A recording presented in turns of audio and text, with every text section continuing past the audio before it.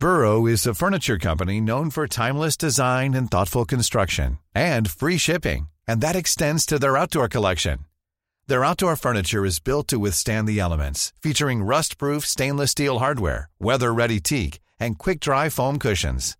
For Memorial Day, get 15% off your Burrow purchase at burrow.com/ACAST, and up to 25% off outdoor. That's up to 25% off outdoor furniture at burrow.com/ACAST.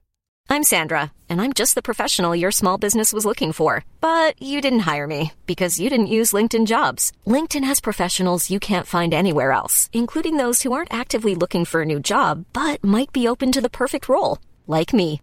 In a given month, over 70% of LinkedIn users don't visit other leading job sites. So if you're not looking on LinkedIn, you'll miss out on great candidates, like Sandra. Start hiring professionals like a professional. Post your free job on linkedin.com/people today. Millions of people have lost weight with personalized plans from Noom. Like Evan, who can't stand salads and still lost 50 pounds. Salads generally for most people are the easy button, right? For me, that wasn't an option. I never really was a salad guy. That's just not who I am. But Noom worked for me. Get your personalized plan today at Noom.com. Real Noom user compensated to provide their story. In 4 weeks, the typical Noom user can expect to lose 1 to 2 pounds per week. Individual results may vary.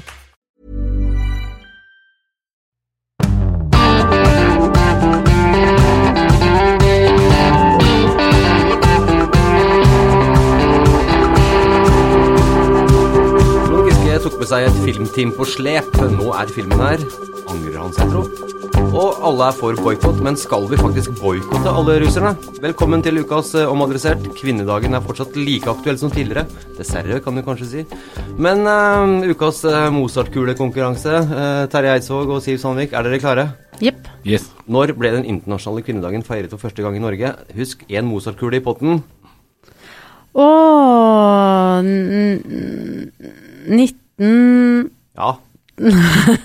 1910.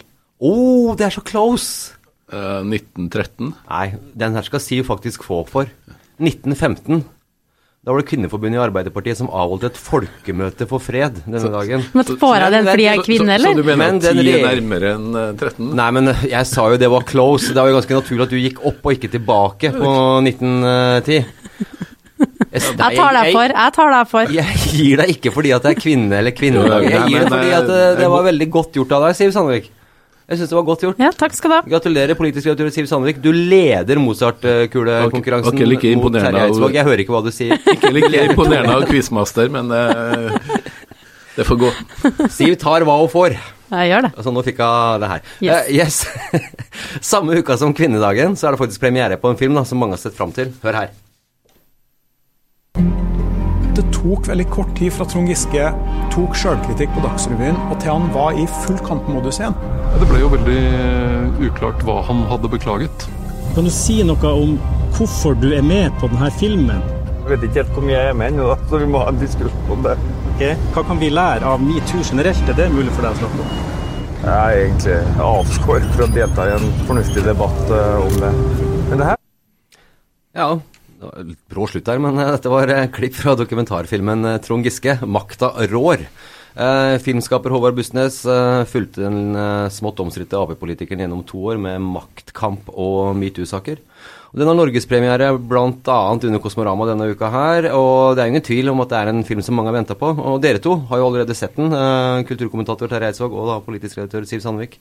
Og Siv, bak deg nå så kan vi skrive også, i tillegg til at du politisk redaktør, at du skuespiller og filmstjerne. Ja, det her jeg ventet på. Ja. Når folk med som seg selv i dokumentarfilmer, så heter det ikke skuespiller og Tommy. Okay. Det bare når det sånn Putin sine filmer det. Men filmstjerne da, det kan vi skrive da. Filmstjerne kan du si. Skuespiller kan vi ikke. Nei, jeg meg selv. Så jeg med som en slags, som det på amerikansk kaller talking head. En som har fulgt hvert fall de siste sakene og kontroversene rundt Trond Giske tett. Og det å være med i en sånn film, det gir jo, det alltid nyttig for vi som jobber i pressen å være på den andre siden. For jeg satt jo og snakket ganske lenge med det her filmteamet i november i 2020.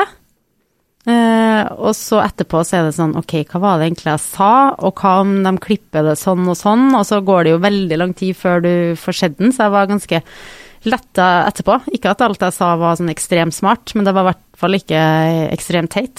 Hvor lenge snakket du da du var der, tror du? Nei, jeg var der kanskje i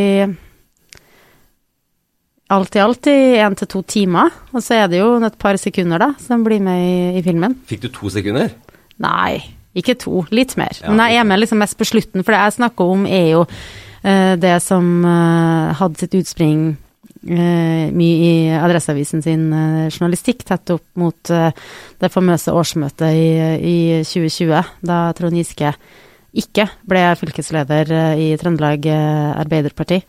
Så jeg satt jo og så den filmen i en svær kinosal på Nova. Det var meg og en person til, det var Snorre Valen, som også kommentere i denne filmen. Så hørte ni klippet her? Ja, så vi fikk en sneak peek. Så det var...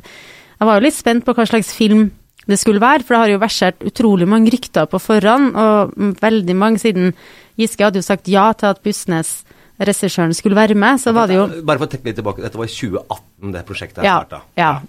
Så mange trodde jo at han var en Giske-venn, og siden Giske hadde sagt ja, at det her skulle bli en sånn heia Giske-film.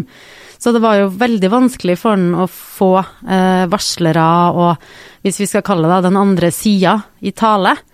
Men vi kan jo si nå, etter å ha sett den, at det ikke en heia Giske-film. Det starter jo som en film, og der vel regissør Bussnes, som jo til stede og veldig synlig i filmen også, i baksetet, hvor han ofte sitter, som en film egentlig om Giskes comeback. Etter MeToo-sakene. Ja, når han kjørt rundt i Trøndelag. Kjører rundt og skal møte folket og bygge seg opp igjen. Og så skjer det jo 2 nye, egentlig sånn breaking news, Giske-skandaler etter det her. Da vi bar Vulkan-saken. Ja, og fylkesårsmøtet i Trøndelag AP.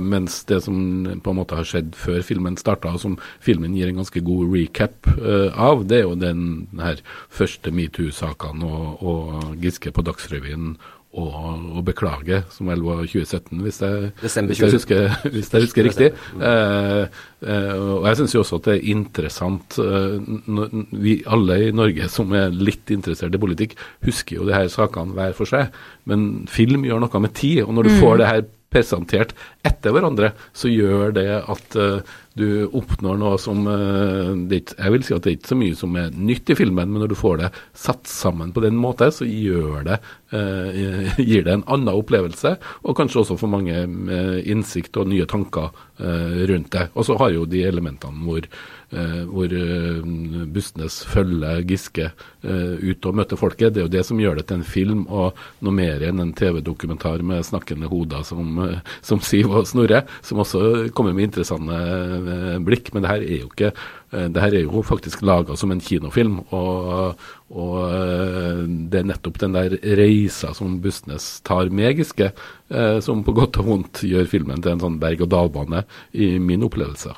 Ja, og så det jo også et portrett av Norge på mange måter, altså som oftest når politikere vises på TV, så sitter de enten i et studio eller på talerstolen på Stortinget, men veldig mye av jobben deres jo å være på bedriftsbesøk, drikke kaffe på lokallagsmøter, stå på stand utenfor den lokale Coop-en, og det jo veldig tydelig at det var her Trond Giske, og her i betydning bygda, ikke bare i Trøndelag, men også ellers i landet. Han var vel helt opp til Nordkapp, ønsket å bygge seg opp, og det her var jo i tid der Arbeiderpartiet sleit veldig, det gjør de for så vidt fortsatt, men det var da det var mye fokus rundt det, at de sleit veldig mye som distriktsparti, for den posisjonen hadde Senterpartiet tatt også i gamle AP-bastioner, og mange av de møtene der, så det jo veldig mange som kommer bort og sier jeg heier på deg, og du har blitt dårlig behandlet,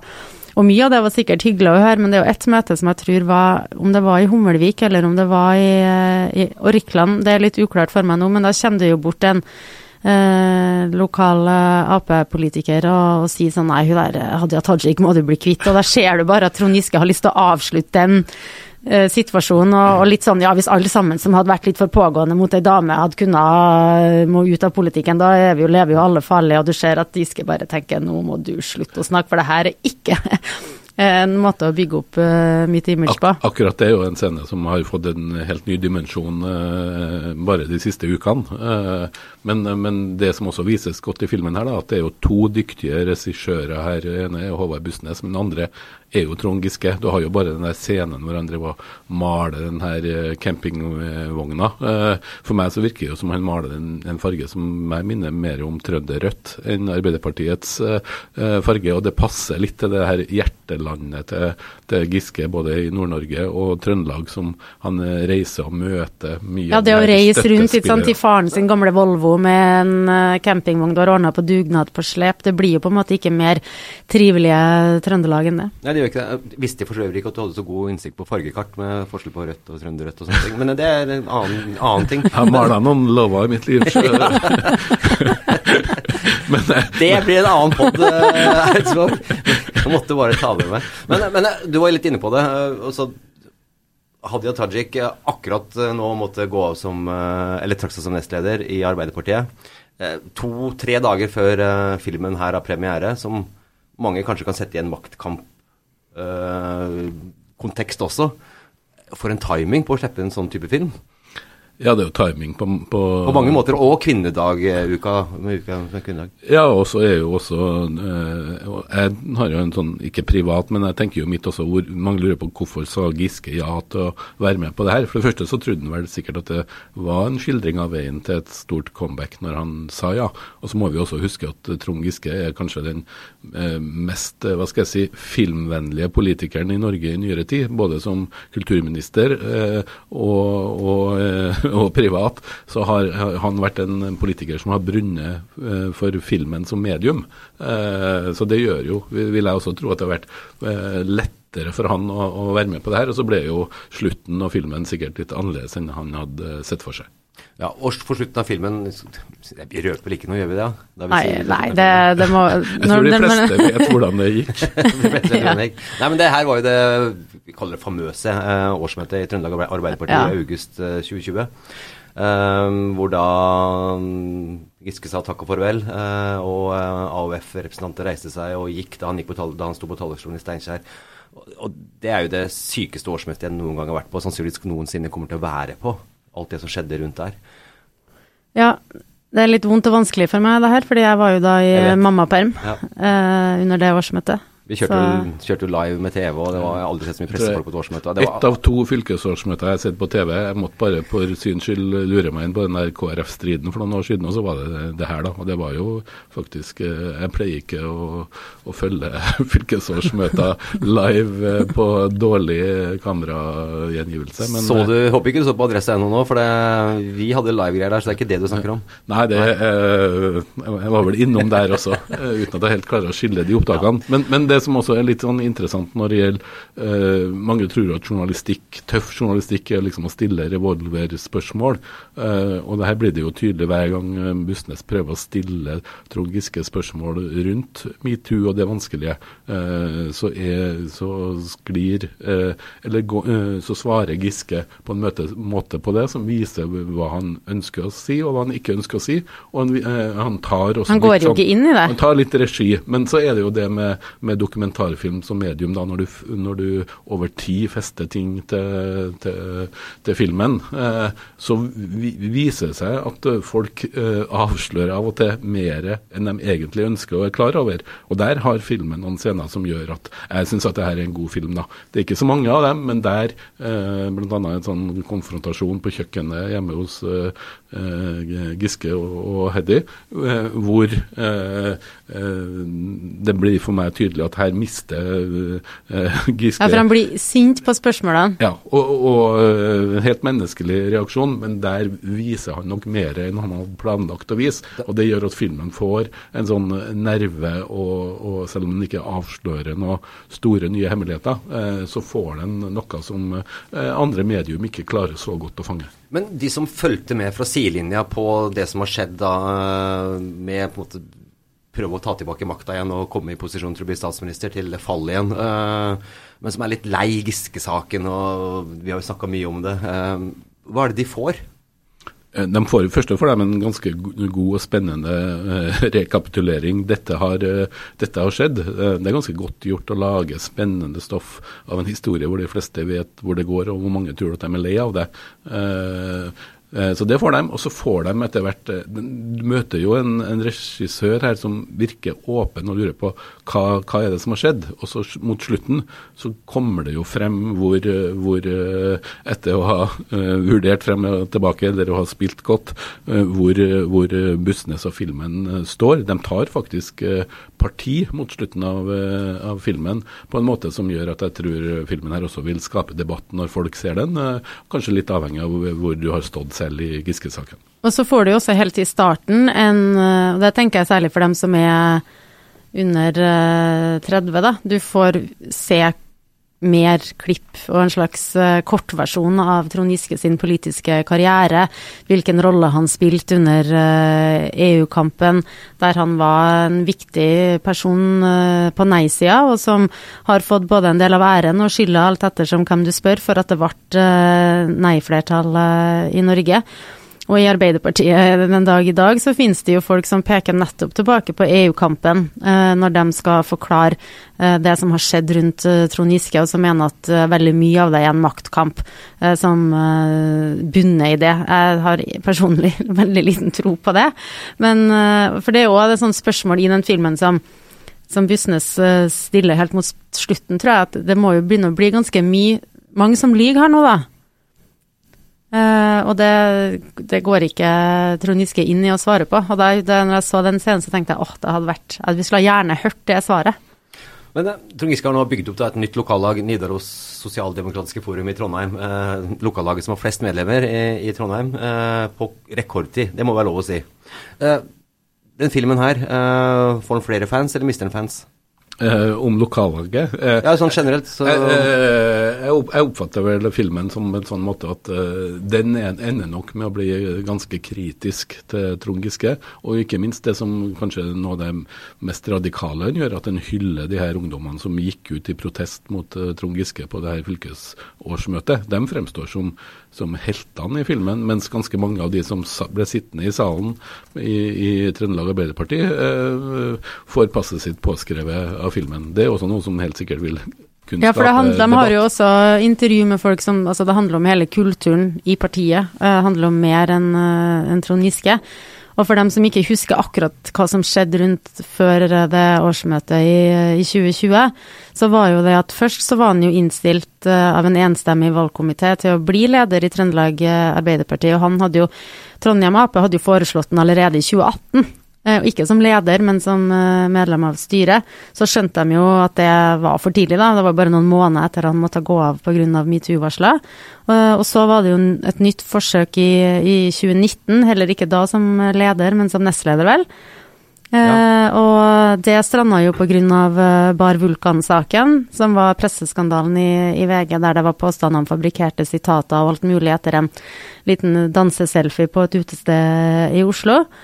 Så den saken da ble jo da etter hvert snudd til Giske sin fordel, for da var det ikke lenger en ny MeToo-sak, det var en presseskandale, og han kunne snakke mer som et medieoffer, og fokus var på medias arbeidsmetoder og ikke på hans oppførsel. Så alt lå jo til rette da, særlig etter å ha reist land og strand rundt med den her campingvogna på slepp. Og så kom det jo det innlegget i Trønderdebatt fra Ellen Reitan. Jeg skulle ha sagt fra da jeg var 17-23, og ja, jeg sier fra nå, der hun beskriver en partikultur som alt annet enn god, og også med tanke på eldre menn sin oppførsel overfor yngre kvinner i partiet. Og så har vi i Adresseavisa en sak med Sandra Skillingsås, som forteller om veldig ugrei oppførsel fra Trond Giske på et nachspiel, og han benekter jo den saken. Og så kom det også et nytt varsel som ikke var omtalt før fylkesårsmøtet, men det ble kjent at det var blitt sendt inn et annet varsel da. Og da trakk jo AUF sin støtte, det ble umulig for Trøndelag Arbeiderparti å velge han som ny leder, og han så jo det selv, og da annonserte han jo at han trakk seg fra nominasjonen til Stortinget. Og den talen han holdt på det årsmøtet, og selv om jeg var i mammaperm, så fulgte jeg jo på skjerm jeg også. Den var jo en klassisk Trond Giske-tale, som var utrolig god. Masse patos, men på en trøndersk og fin, jovial måte. Og der siterte han jo et dikt fra Ulven, der det noe sånn «Sitt hos meg, min kjære, og fortell meg om den tiden da jeg ikke finnes mer. Slik føles det å forlate Arbeiderpartiet». Men han har ikke forlatt Arbeiderpartiet. Han har ikke forlatt Arbeiderpartiet. Og jeg tror nok filmen ganske god i å få frem nettopp de her motstridende følelsene og de ulike leirene som Giske har skapt. Samtidig som den også har jo et element av mediekritikk i denne vulkangreia. Men det er jo ikke hver dag det kommer filmer på kino om norske politikere, så jeg er jo nysgjerrig på. Og ikke minst at den har fått så stor internasjonal oppmerksomhet. Det er nok på grunn av MeToo-biten at det på en måte er, men likevel, så vidt jeg vet, den eneste norske dokumentarfilmen med norsk politiker, og Aslaug Holms portrett av Jens Stoltenberg, som kom for drøyt 15 år siden, Oljeberget. Men ellers så er det veldig uvanlig, så derfor så blir det jo spennende å se hvordan den her gjør det på kino. Ikke engang Gerhardsen, ikke engang Quisling har fått sin egen norske kinofilm. Nå har vi faktisk nevnt Quisling i 2 omadressert på rad. Jeg så ikke komme, men det er mye jeg ikke ser komme om dagen. Men det sier bare hvor unikt det at det kommer en dokumentarfilm på kino. På TV så er det jo politikere hele tiden, men på kino så er de ikke så ofte. Heldigvis, vil jeg kanskje si. Hva fører denne filmen til? Blir det noe mer politisk debatt? Blir det noe mer maktkamp? Siden filmen ikke inneholder noen blanke nyheter, som vi sier, det er ikke noe de som har fulgt saken tett ikke vet fra før. Det er ingen nye varslere. Nei. Så jeg tror at det fører til så at vi sitter og snakker om det, og andre podcaster og debattprogram. Jeg tror de som mener at Trond Giske har blitt urettferdig behandlet, og at han bør komme tilbake i en mer mektig posisjon i Arbeiderpartiet, de kommer ikke til å endre mening, tror jeg. Men det er kanskje noen som har suttet litt på gjerdet og ikke helt vet hva de mener. De vil kanskje bli litt påvirket, men jeg tror ikke det blir noe sånn etter den filmen. Da ble det sånn. Det er ikke et nytt vendepunkt. Nei. Det er et interessant historisk dokument fra Norge de siste årene. Og så er det også litt opp til hva Trond Giske gjør. Da. Jeg er jo litt spent på det også, om han vil polemisere og delta mer i debatten om filmen. Han var jo litt aktiv rundt verdenspremieren og sa at Fagbladet-journalisten knyttet til man kunne tenke seg å imøtegått noen av påstandene som kommer frem fra andre i filmen. Så det blir interessant å se om han bidrar også til å skape til diskusjon som filmen vil skape. Nok film, nok Trond Giske, men vi råder jo til å se filmen, også folk Absolutt. Må se den. Det er en god film. Ja. Det er en god dokumentar laget av en av Norges beste dokumentarister. Så det jeg tror til og med folk som syns de er lei av historien, vil finne den her interessant og engasjerende. Ikke sant. Vi skal over til det som berører folk flest i hele verden om dagen, krigen i Ukraina. Russland da fordømmes da selvfølgelig av nærmest av alt og alle. Men dette her fører jo til sanksjoner mot Russland på alle mulige måter. Til og med McDonald's har forlatt landet. McDonald's forlatt landet, Coca-Cola har forlatt landet.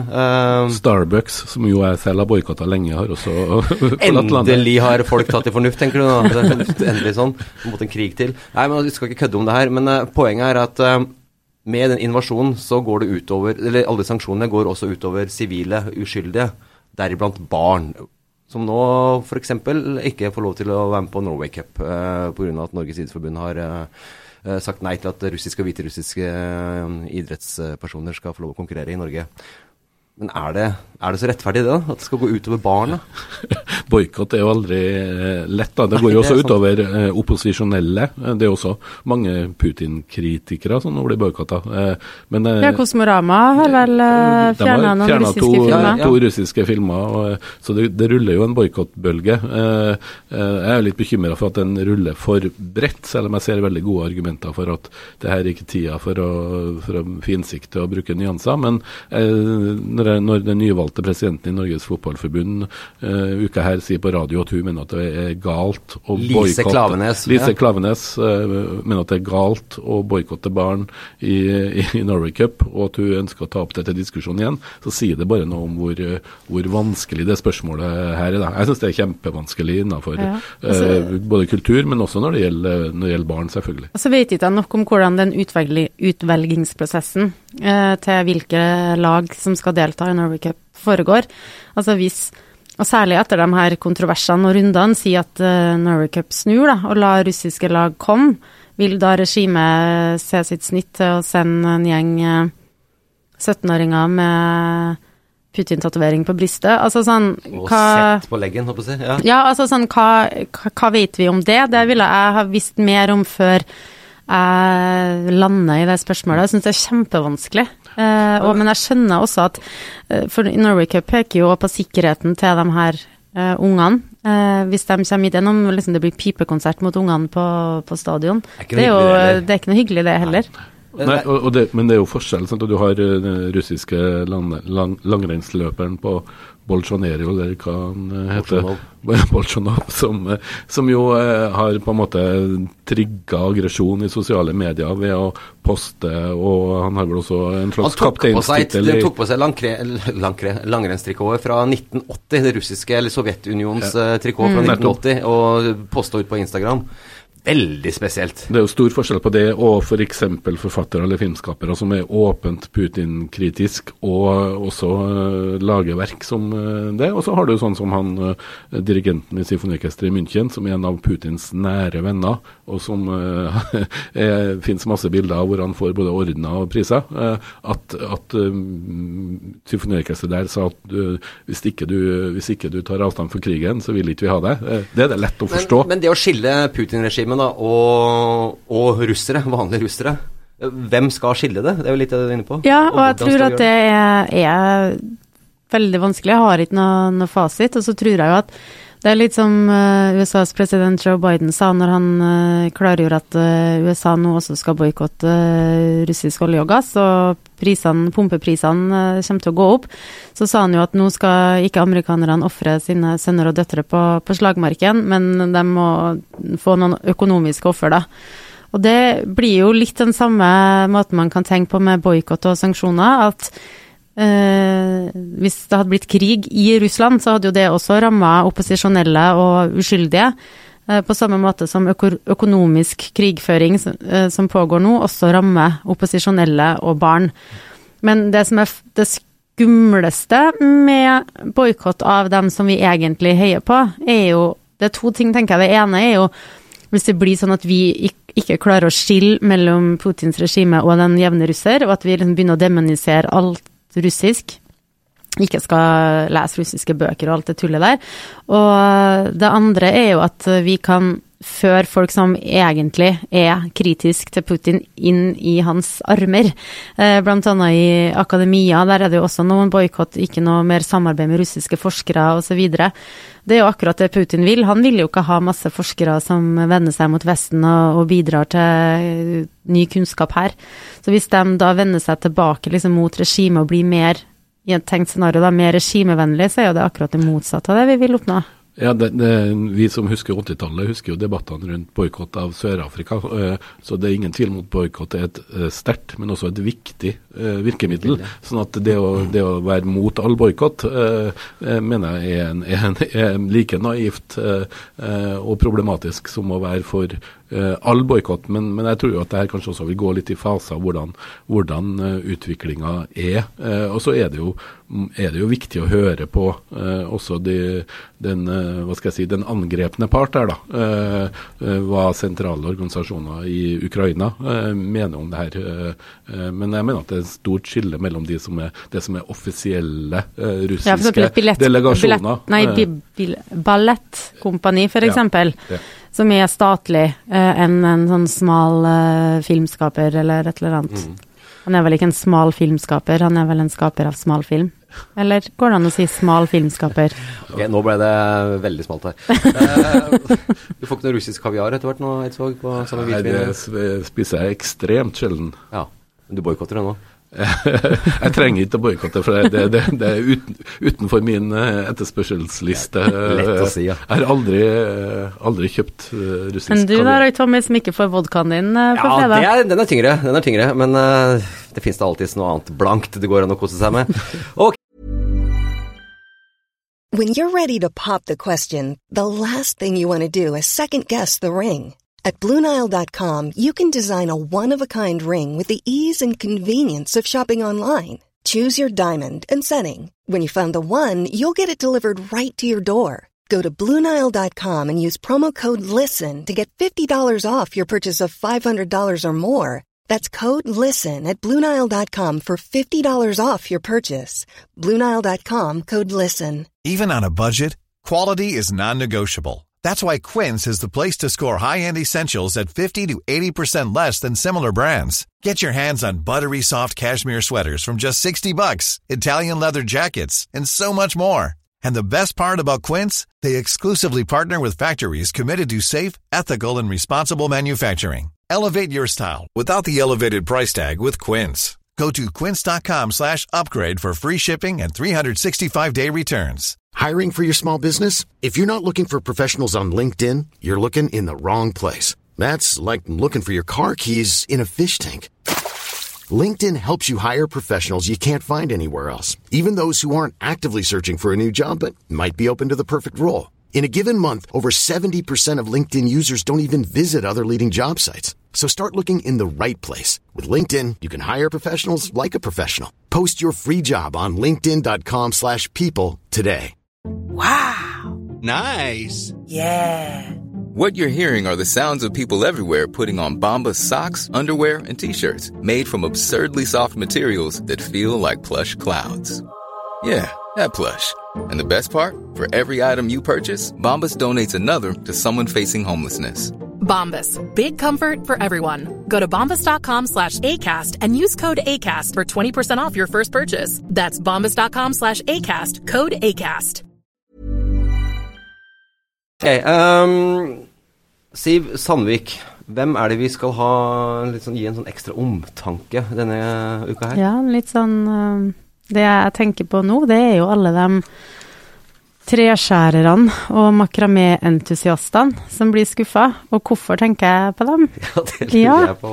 Det er fordi at Nidaros, vår konkurrent over brua her, de har satt i gang en markedsføringskampanje der de fremstiller det som om vi i Adressa, vi dekker makramé og treskjæring, mens de liksom er sånn hipp og kul og fer på festivaler og sånn. Og så tenker jeg da på den treskjæreren som tenker, nå skal jeg tegne meg Adressa-abonnement, for der er det jo masse om treskjæring. Og så går de inn på Adressa.no da, så kanskje vi må ta litt selvkritikk da, på at vi rett og slett ikke er god nok på treskjæring. Så der vil jeg si en sånn, vi kan jo ikke skuffe folk etter denne markedsføringskampanjen, så kan du bli treskjærerreporter, Roy Tommy? Jeg tenker, faktisk så måtte jeg, da jeg så den markedsføringen, så jeg makramé, jeg tenkte, det her er lenge siden jeg har hørt det ordet, i hele tatt. Så jeg måtte faktisk google litt, så tenkte jeg, det var noen sånne forskjellige knytemetoder og sånn. Ja, jeg tar gjerne den jobben og blir treskjærerjournalisten, det er for all del. Litt av en markedsføringskampanje, det kan vi jo trygt si, men jeg synes det var ganske artig. Ja, for all del, jeg sa ikke noe. Ja, den er jo morsom. Men da er det en omtanke til alle treskjærere og makramé, og også da trubadurene. Ja, trubadurene. Litt opp i årene. Ja. Og folk fra Hitra. Ja. Det er fint, da har de fått sitt, og så skal de som har lyst til å høre på Eidsvågs anbefaling få noe her ekstra. Ja, en av de beste filmene som er på Kosmorama, og som kommer på vanlig premiere i likhet med Giske-filmen på fredag. Det er en engelsk film. Det er en slags, kan nesten kalle det en romantisk komedie, men det er en sosialrealistisk sådan, og den foregår i en av de engelske byene du aldri ser turistreklamer for, og som ingen drar på kompistur eller venninnetur til, nemlig Bradford i Nord-England, i Yorkshire. Cleo Barnard, som er en utrolig dyktig engelsk filmskaper. Hun lager nesten alle filmene hennes har utspilt seg i det området her. Og denne her heter Ali en Ava, og det er da den usannsynlige, romantiske gnissen som blir tent mellom en ex-DJ av pakistansk opprinnelse, som ikke tør fortelle familien sin at han egentlig er skilt, og ei enke og bestemor til masse barn, som bor på hver sin kant av byen, og som trekkes mot hverandre. De har vidt forskjellig musikksmak. Han liker moderne dansemusikk og punk. Hun liker countrymusikk og Bob Dylan. Gamle trubadurer, ikke? Ja, og det her er en film som, selv om den foregår i et landskap du forbinder med triste fortellinger, så er den her oppløftende, den er charmerende, og så er den veldig menneskelig. Så jeg tror faktisk det er en film som nesten alle kan like, og den gir et helt annet bilde av både England og mange snakker om folk flest. Det er ikke så mange av dem på film heller, men her møter du to personer som du ikke har sett i en romantisk drama før. Så Ali and Ava av Cleo Bernard er en film som det er veldig lett å anbefale. Og et engelsk drama uten Hugh Grant. Uten Hugh Grant. Ja. Men, og med masse bra musikk, og med bilder fra en by som du ikke har vært, de fleste nordmenn har ikke vært i Bradford. Vi kommer til å reise hit nå da. Du gjør det, ja. Og så det her er noe av det beste som har skjedd fra Bradford, siden Norgesvennene som faktisk var fra Bradford, nemlig ditt gamle favorittband Smokey. Yes, skal akkurat å si det. Vi avslutter her. Takk for at dere hørte på Omadressert. Abonner på oss der dere kan abonnere på oss. Vi høres igjen neste uke.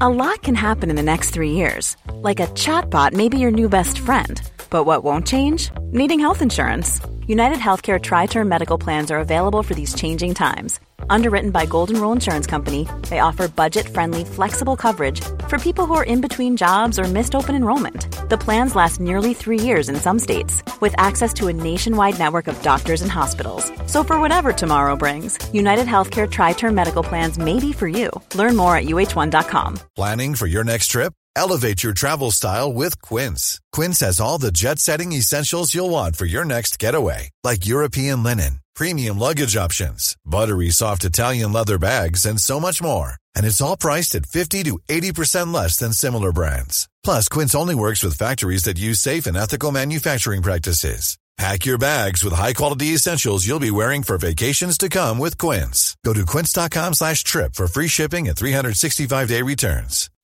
When you make decisions for your company, you look for the no-brainers. If you have a lot of mailing to do, Stamps.com is the ultimate no-brainer. Use the Stamps.com mobile app to mail everything you need to keep your business running with up to 89% off USPS and UPS. Make the same no-brainer decision as over 1 million other businesses with Stamps.com. Use code PROGRAM for a special offer. That's Stamps.com, code PROGRAM.